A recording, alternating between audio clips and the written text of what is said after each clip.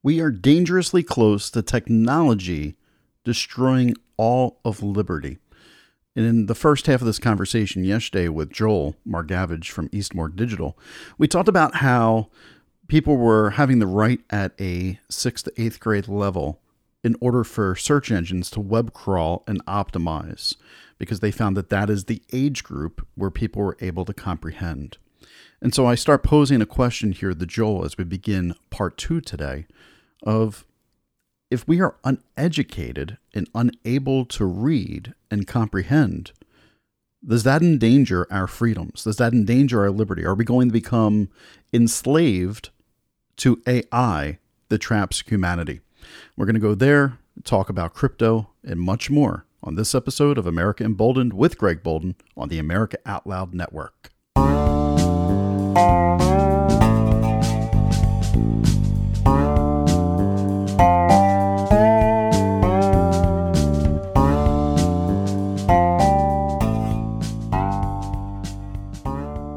Welcome back, Bold Americans.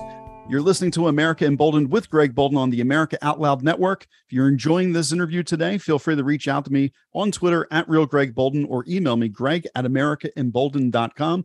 Website coming soon right there on that. We're talking to Joel Margavage, and right before the break, he was talking about how AI bots are scrolling and web crawling the internet to write their stories, but they may not make sense. But before that, he mentioned that they recommend that the businesses that he manages, that content is written for somebody between the 7th and 8th grade reading level, because that's where the country reads. I want to ask you, Joel, about that as a problem for our country.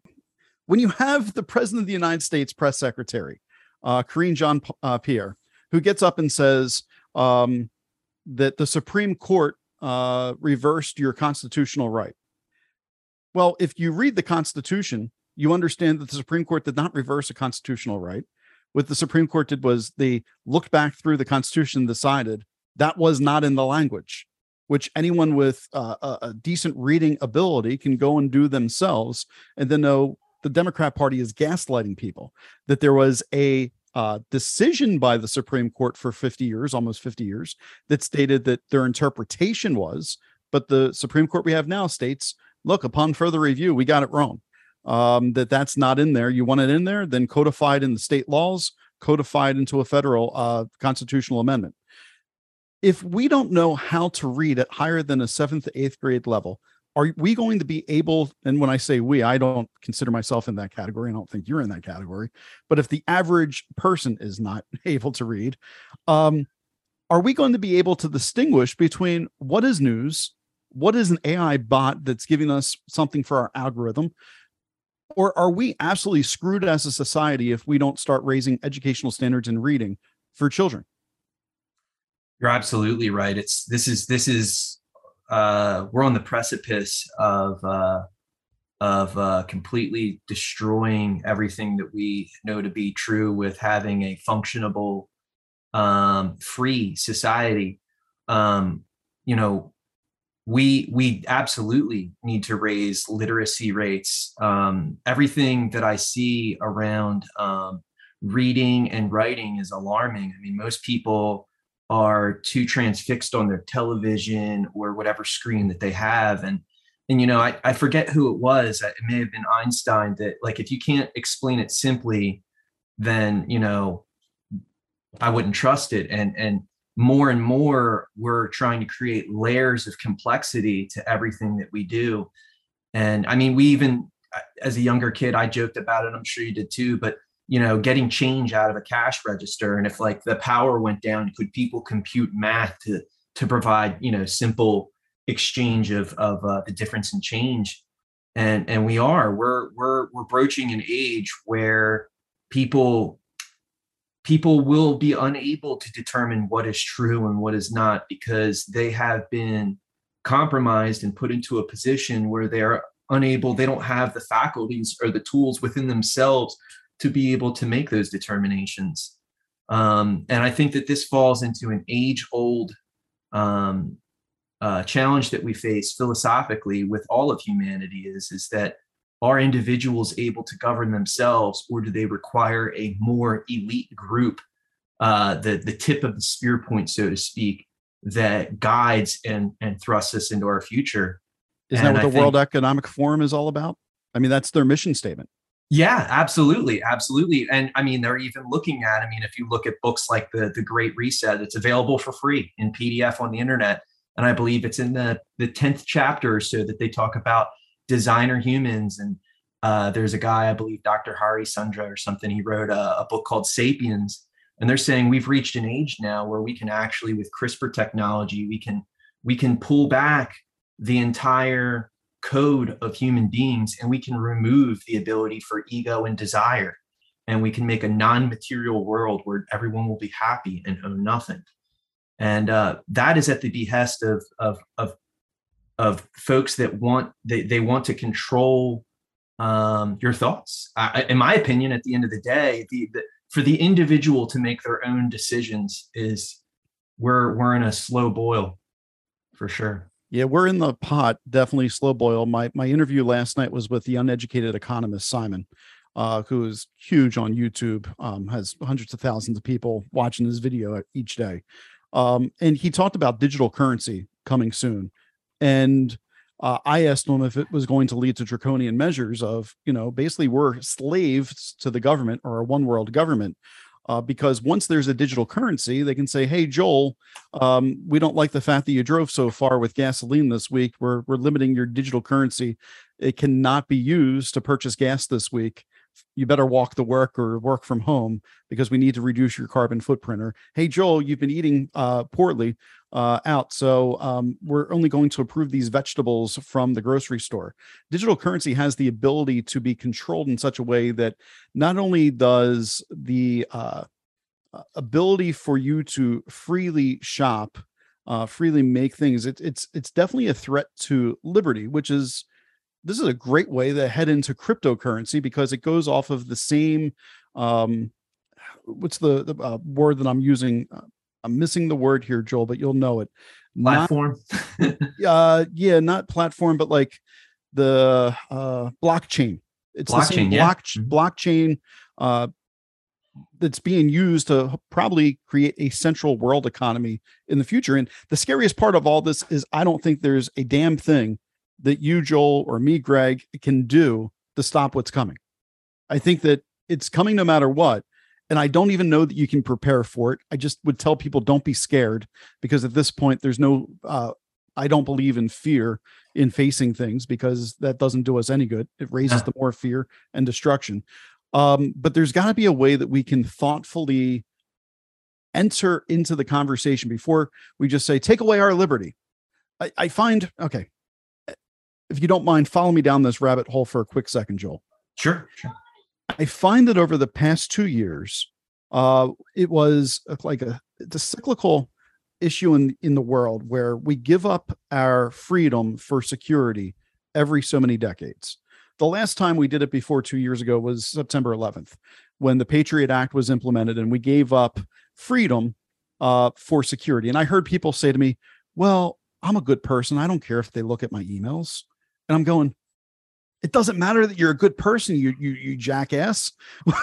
What matters is the fact that you should have privacy in your life. And now with cameras on every single street corner, cars that are connected to the internet, insurance companies that monitor your driving habits while you're driving, people monitoring emails, teachers that have access to Chromebooks during the school day, that can see, what kids are on, which I look at because I try to keep my students on task, but still, it's still monitoring. We are giving up all of our freedoms continuously for this perceived security. And what I see coming down the hatch is September 11th, this Patriot Act, and then fast forward to COVID, where everybody's got to get a vaccine, and now show your vaccine cards in order to get into restaurants or get a QR code, which here in Delaware, where I live, I don't have to worry about that because we didn't go so far into those measures, or Orwellian state. But if you go to Oregon, where I interviewed this guy yesterday, that's what they have. Half the restaurants, if you're not vaccinated, you're not eating that. Like, it's just, and here we are in Delaware, no masks, walking around. We only have 3 people in the critical care unit at Christiana right now, when I checked numbers last night. And it's not a concern. COVID is not a concern in the way that it was 2 years ago. It's not denying it's a horrible virus, but why are we giving up our liberty for security when it's not true security? And then, is digital currency just going to completely take away all of your rights for this false sense that you own something? Our country was founded on property being wealth, and no one's going to have any property in the future. That is the goal of the World Economic Forum. You will have nothing and you will like it. It will be a better life for you. That scares the absolute crap out of me. If I was allowed to curse on this show, I would, because this is an area that really gets me fired up. So let's talk crypto, because I think this leads us into that conversation. All right. It does. It does. I'm going to tie one more piece to it together to really solidify it too. If anybody hasn't checked it out, I don't know if you are familiar with it. This came about a couple of years ago. It dawned out of World of Warcraft and out of China. There's a company called Tencent that owns Blizzard and is involved on a much greater level with Alibaba and some of these other bigger global powers. And one of the things that happened in the game was people were playing the game for a really long time, and they were getting a penalty for basically playing too long. And what would happen is it was very subtle. It's a psychological effect that it has, but essentially, if you played for like 12 hours straight and then you signed on, you would get the penalty. And anything that you did, you would receive 20% less experience. And what the company did to change it to quell people and continue to keep them engaged in playing the game was, instead of calling it a penalty, they called it arrested bonus. And they reversed it. Nothing changed. No numbers changed. But they made people feel good when they were getting arrested bonus after they took a break and they got their normal amount. But that was called the bonus. And then the normal amount was once you played too long.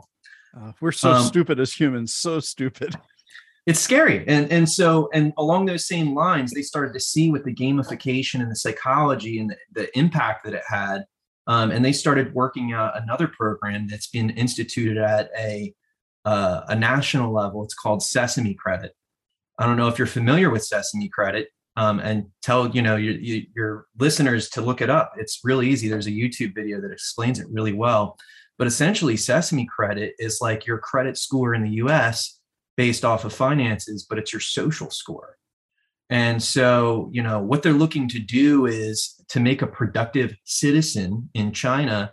You have a Sesame score, a Sesame Credit score, and this is fixated to everything. It's fixated to the goods that you purchase, the amount of time that you work. It pulls your entire life and creates data points around all of it. And the thought is, if you come from the thought process of an elitist, spearhead that is guiding humanity, then, us as individuals, you may think that you don't have anything that you're concerned about. But the government may find concern if you read too many comic books and you're an unproductive member of society. And so even though you may feel it's harmless because your overall harm to society is none for you reading an indulgent amount of comic books, they may consider it to be harmful and they'll lower your score. Well, how does that play out or affect things? Well, like you said earlier, this could talk about freezing your money.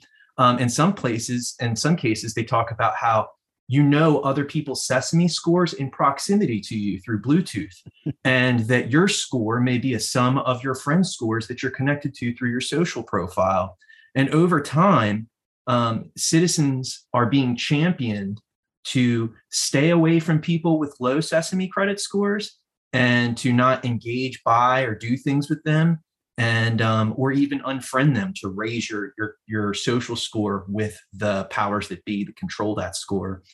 And so, the World Economic Forum that you mentioned, they recently had a showcase by one of the executives from Alibaba, where they're actually creating a carbon footprint app that tracks how much you drive your vehicle, tracks how much your toilet's flushing and how you're creating carbon in those regards. And they literally want to dial in your every single move. And if your move is not the right one, they want to be able to freeze that. And so where we sit at the precipice with crypto is with who is watching the Watchmen. Can we produce an algorithm, a logical statement that we all agree that to the framework as a society, but that no one owns. And there's a battle right now between headless cryptocurrencies that are out there that have no leader, but through a collective. And there are other ones that are being baked in a lab. Essentially, there is a group of powerful people that want to create a very similar digital product, a digital currency that that they control. And this would be the battle between what they call the CBDCs, the central bank digital currencies, versus something that that no one knows to be owned, like Bitcoin with Satoshi Nakamoto disappearing, and no one actually being, responsible for the currency and how it works. It's already laid before us. Yeah. So I remember reaching out to you as a crypto expert, and I say the word expert because I don't want to state that you know more than a ton of other people, right? But Nothing. Yeah, exactly. You knew more than I knew at the time, and so I reached out to you a while back, and just letting listeners know this as a preface to this conversation, because I wanted to understand mining. I wanted to understand what gives a coin its intrinsic value, because that's where the majority of Americans start scratching their heads and they go, why does mining matter? Like, what are we figuring out? And I had some theories, like, are we figuring out complex algorithms that no one could crack, and we're using source code in order to do so, rewarding people when that process gets unlocked? And you kind of stated, yes, that's kind of true in a sense of what different types, I don't want to say Bitcoin, what the different types of crypto was doing. But I got concerned when at the Super Bowl this past year, all I saw was all these new brokerages where you can use your phone and purchase Bitcoin, or you can use your phone and purchase Doge, or whatever your favorite meme coin would be. And I fell for it myself. I downloaded one of them and I was like, hey, this is an easy way to get involved, low risk, not realizing I was actually putting my money in risk. And huge risk. Huge risk. So the better way to do crypto, as Joel would certainly tell you, I'm going to save some time by just sharing it with you, would be mine it yourself, get a digital wallet, and put your own coin in your own digital wallet, because then it's yours. That if you go to these brokerages, they're playing with your cash, your fiat money, and they're investing into all these other types of digital currency, but you don't have your own currency. You have basically gone to a table in Vegas, put down money and said, here, I'd like it put on here because it has a good chance of hitting, but you may wind up with nothing. And so if you're a member of Voyager, you're a member of Celsius, Three Arrows Capital, right now you're pretty sour on the crypto market. The most recent was Voyager. They went bankrupt, and they stated that they were FDIC insured on their terms. But if you look at the FDIC, what they actually cover for people in this bankruptcy, they don't cover any of the cryptocurrency. They only cover if you were depositing money and leaving it in an account for Voyager to then invest up to 250,000, which is not many people. So if you're somebody like myself that had a Voyager account, I literally lost thousands of dollars because they went bankrupt, and I now have had my assets frozen. I can't withdraw. I can't try to cut my losses and take a loss. I can't touch my money. And chances are at the end of this bankruptcy, they will not have enough money to cover. So if I have, say, $2,000 left after this whole decline, I may get a check for $20 as part of a class action settlement off their bankruptcy. So Joel, is there a future for crypto? And will we finally see the market correct itself to get rid of these people who found a way to capitalize off of America and the rest of the world fraudulently in order to build up? Because that's what I see. I see that this was a fraudulent manufactured thing, much like Elon Musk manufactured Doge to have actual intrinsic value. Doge was a meme currency. It was a joke currency that the guy created to have fun. It had no intrinsic value to mining it. And it was because of a billionaire tweeting out about Doge going to the moon. People got behind it, and it was a source-funded cryptocurrency that had no intrinsic value behind it. Meanwhile, you have companies and banks like Discover, Chase, Bank of America, whatever, that are behind like XRP, the Ripple, right? And so that has intrinsic value because the banking system is using it to manage their transactions. They're using it to get cleaner, faster money from point A to point B. Why are Americans so uneducated about this? Is it because they want us to be uneducated so they can take our money? I don't know. I'm gonna stop here. I've said a lot. I want to take a quick break, Joel. And then when we come back on the other side of the break, I'm going to ask you the final question here. I'm going to wrap up my thought. Everybody, you're listening to America Emboldened with Greg Boulden on the America Out Loud Network.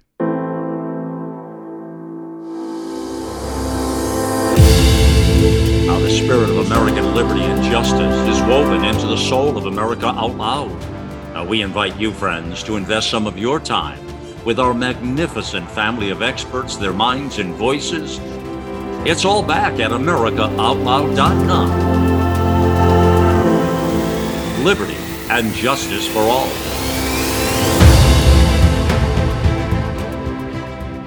Oral hygiene hasn't changed in 50 years, but our diet and the way we eat has, creating an environment in your mouth for bacteria to wreak havoc on your teeth and gums.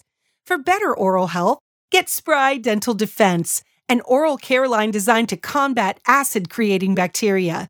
The toothpaste, mouthwash, mints, and gum all contain xylitol, a natural ingredient shown to dramatically improve oral health. Spry can be found online and at all fine natural retailers. Here on America Out Loud, we emphasize optimal health, and air is the most essential element for life. The average person inhales over 35 pounds of air every day. Yet we seldom think about how to rid the air of pathogens swiftly and safely when we need to. The Genesis Fogger Plus HOCl is the only way to quickly and naturally restore air to its optimal condition. Visit genesisfogger.com/outloud for a free ebook on everything you need to know about HOCl and receive a 15% discount on the Genesis Fogger with promo code OUTLOUD. With Genesis, you'll be ready for what's next.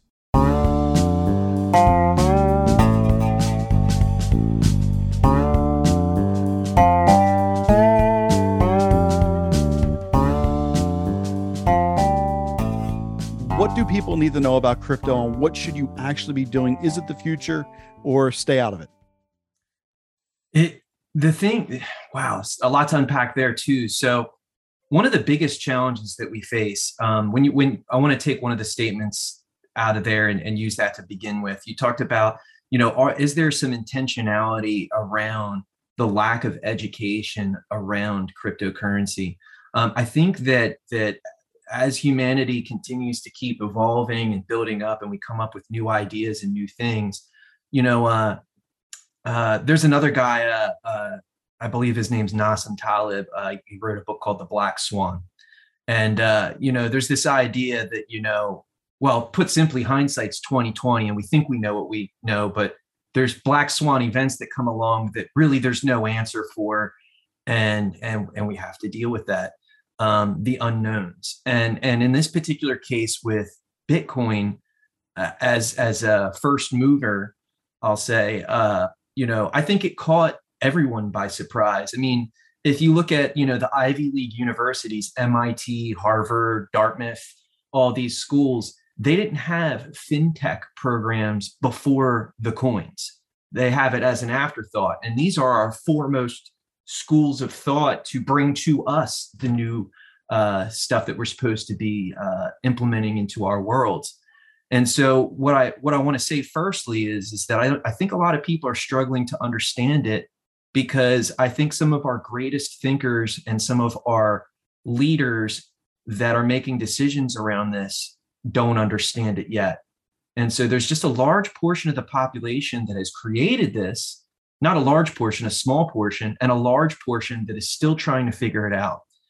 And I think one of the things related to that, and also to some of the dangers in the market and should or should not people use it, and where is the home of crypto, is crypto is still trying to be defined by the government. There was a Senate bill, I believe yesterday, that was pushed out that the Commodities and Exchange Oversight Committee would be regulating Bitcoin and Ethereum as opposed to some of these other currencies. And then meanwhile, you have XRP, in a lawsuit with the SEC and looking at it as a security. So is it a security? Is it a commodity?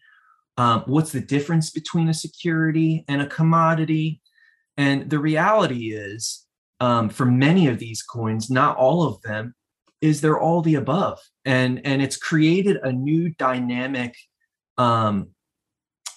way to do business. And the best example I could give would be like Disney. Okay, so Disney, if Disney were to get into the crypto market, I see this place where it could be store of value. The coin could be like gold. Bitcoin, there's a fixed number of them. One of the problems that we have with inflation is the honesty around printing of money, which is, dating all the way back. This has been part of the war, is fraud against people printing money. They used to have notch sticks, and people would put notches on sticks and play games with that. And we've had all these updates to the paper money that we have to stop fraud.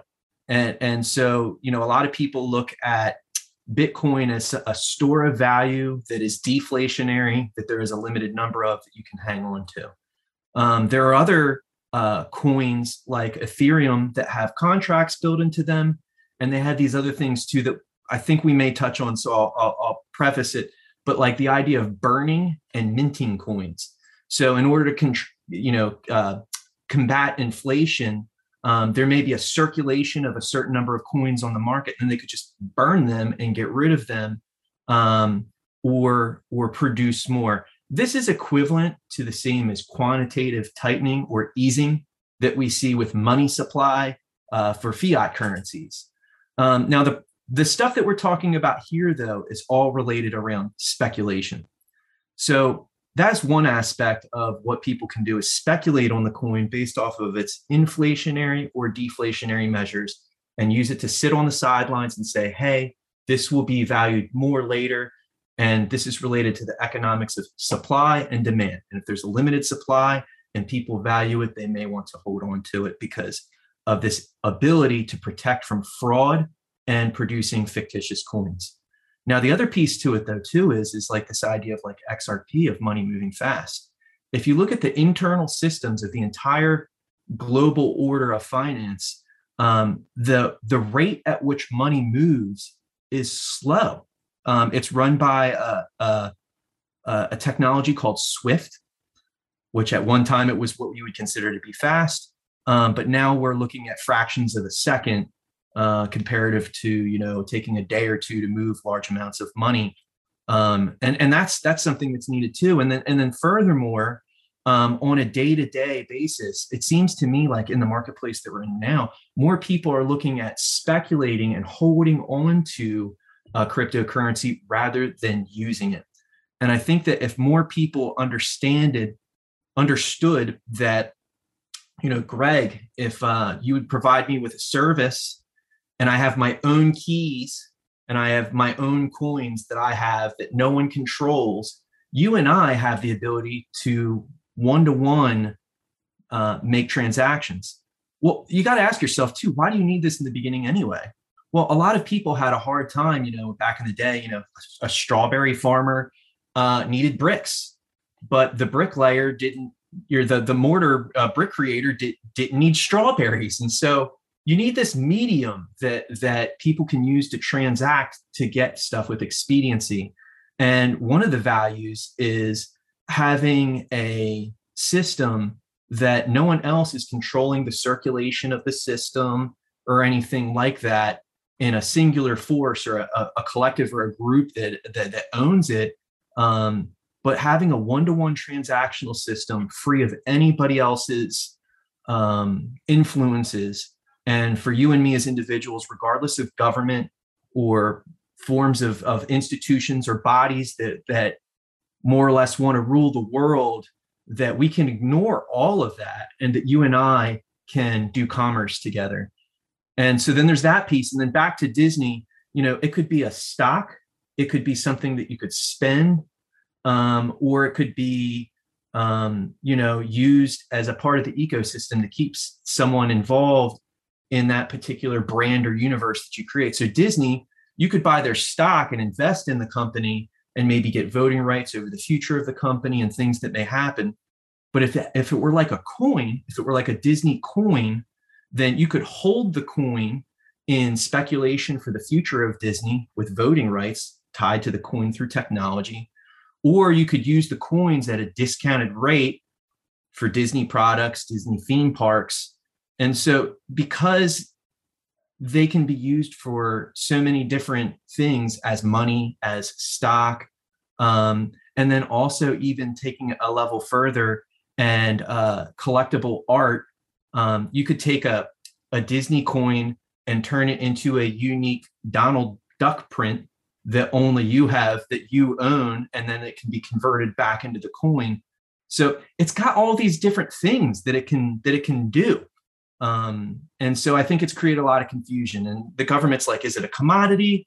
Is it a security? It's all of them. And we've never had rules for something that was all of them, only if it was one or the other. And that's what we're faced with, is this dilemma where people are misusing the coins because they don't understand how it plays into the marketplace.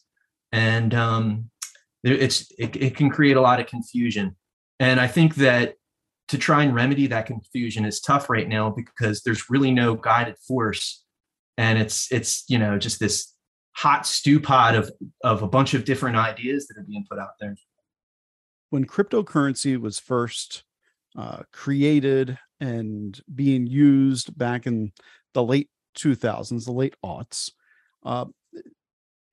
the idea was it was a liberty coin. It was an ability to have transactions without government oversight.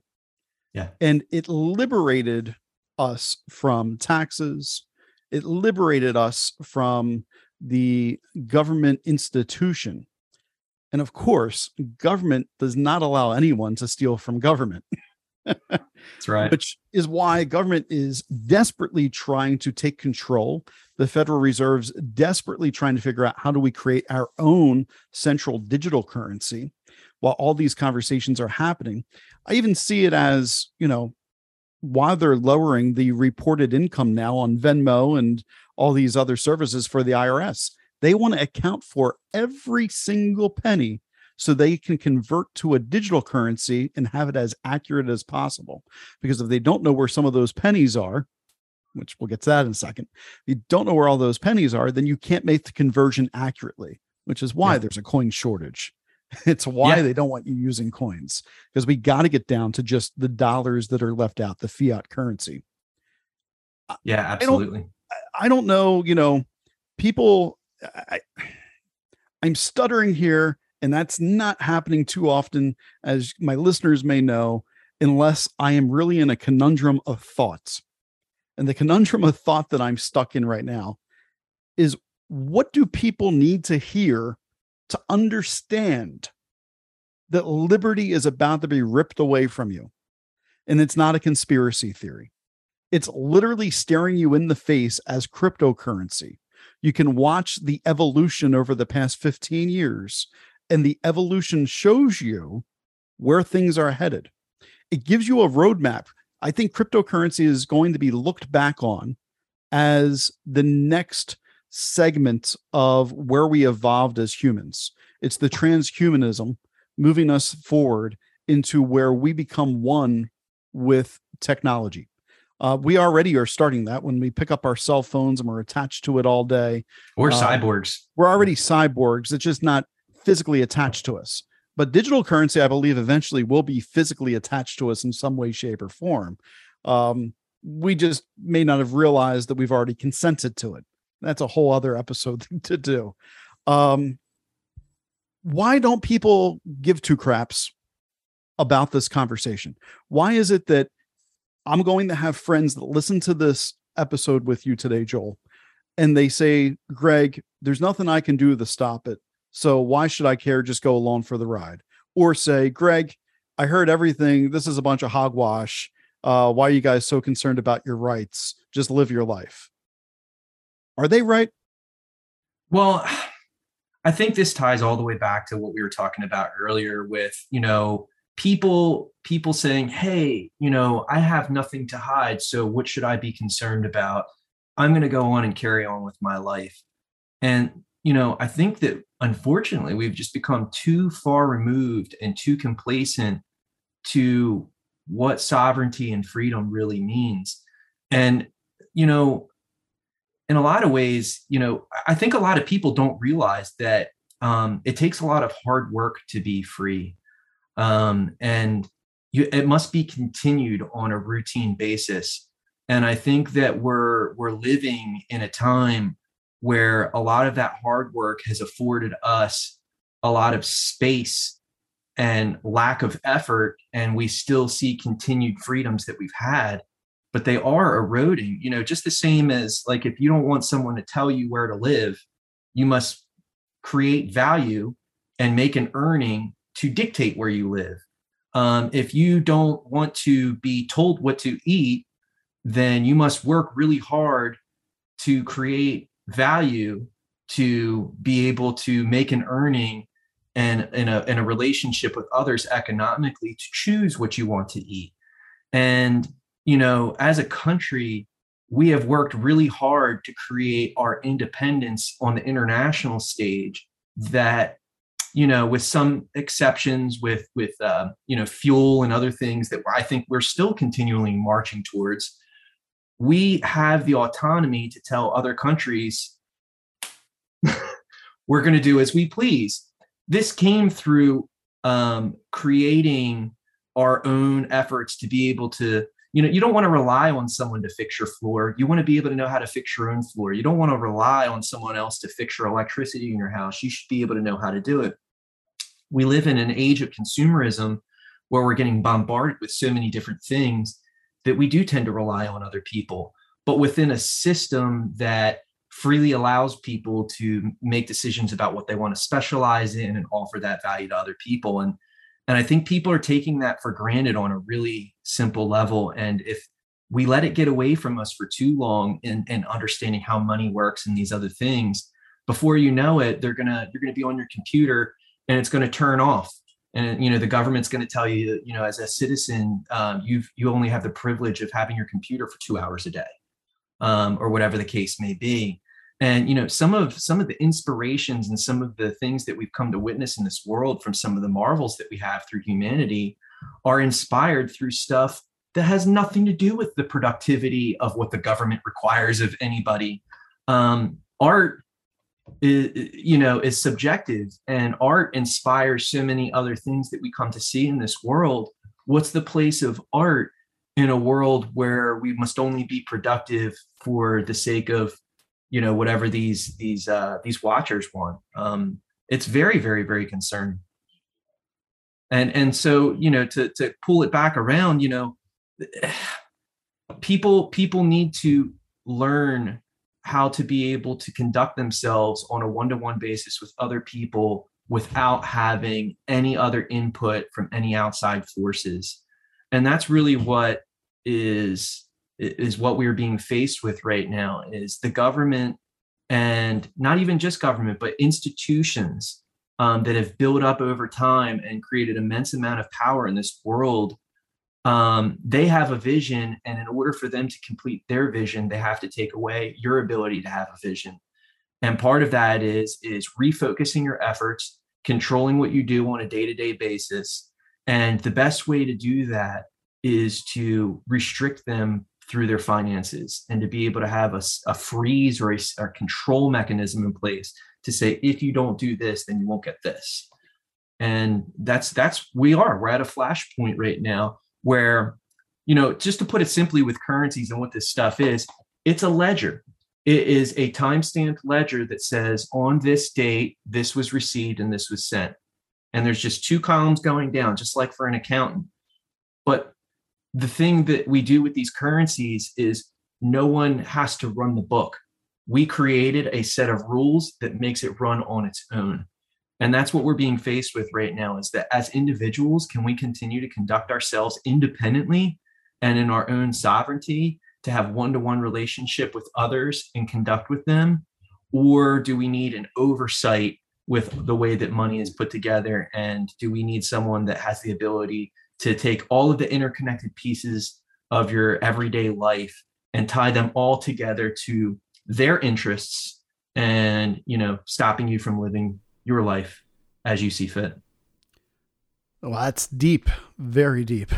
Joel, we have to take a quick break here.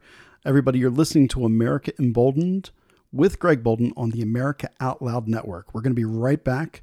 And Joel, when we get back, I want to talk to you about this liberty perspective and whether or not we're free to make our own choices and how we can protect that. Right back after the break, ladies and gentlemen.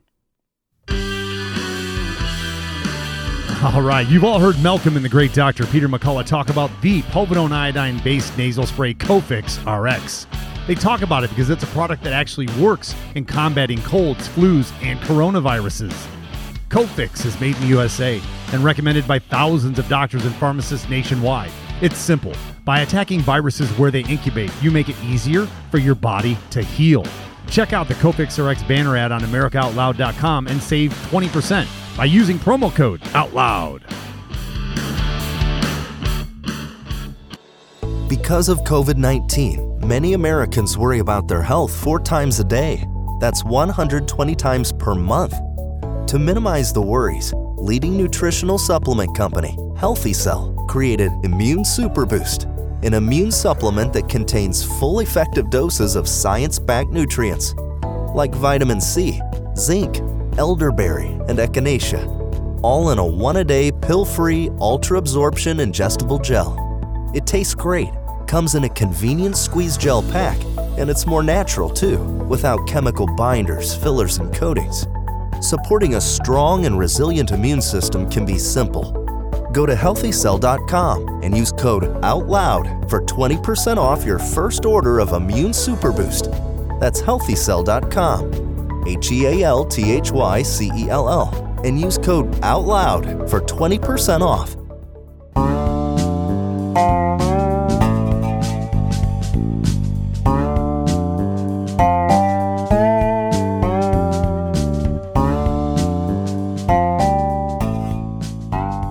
Yeah, I mean, I'd like to say for listeners, I'm not anti-government by any means. I think government has contributed to the freedoms that we have here in the United States in a great way. But I also believe that there's no sense in putting altruism into government and big organizations, right? I don't understand why we constantly say that government is the selfless relationship with our country and our citizens, that they would never act in their own best interest. Or that a pharmaceutical company would never act in their own best interest. You know, that has been a conversation of the past 2 years.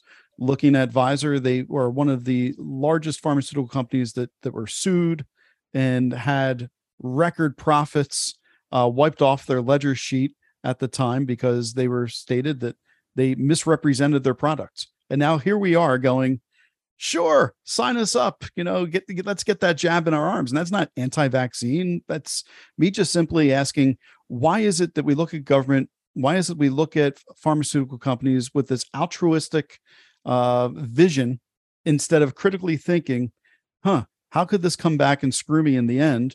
Why is it we're looking at Bitcoin as this altruistic good overall when we still don't know the creator could one day show up and say, you know what, I'm selling off all mine and tank the entire thing like Shiba did.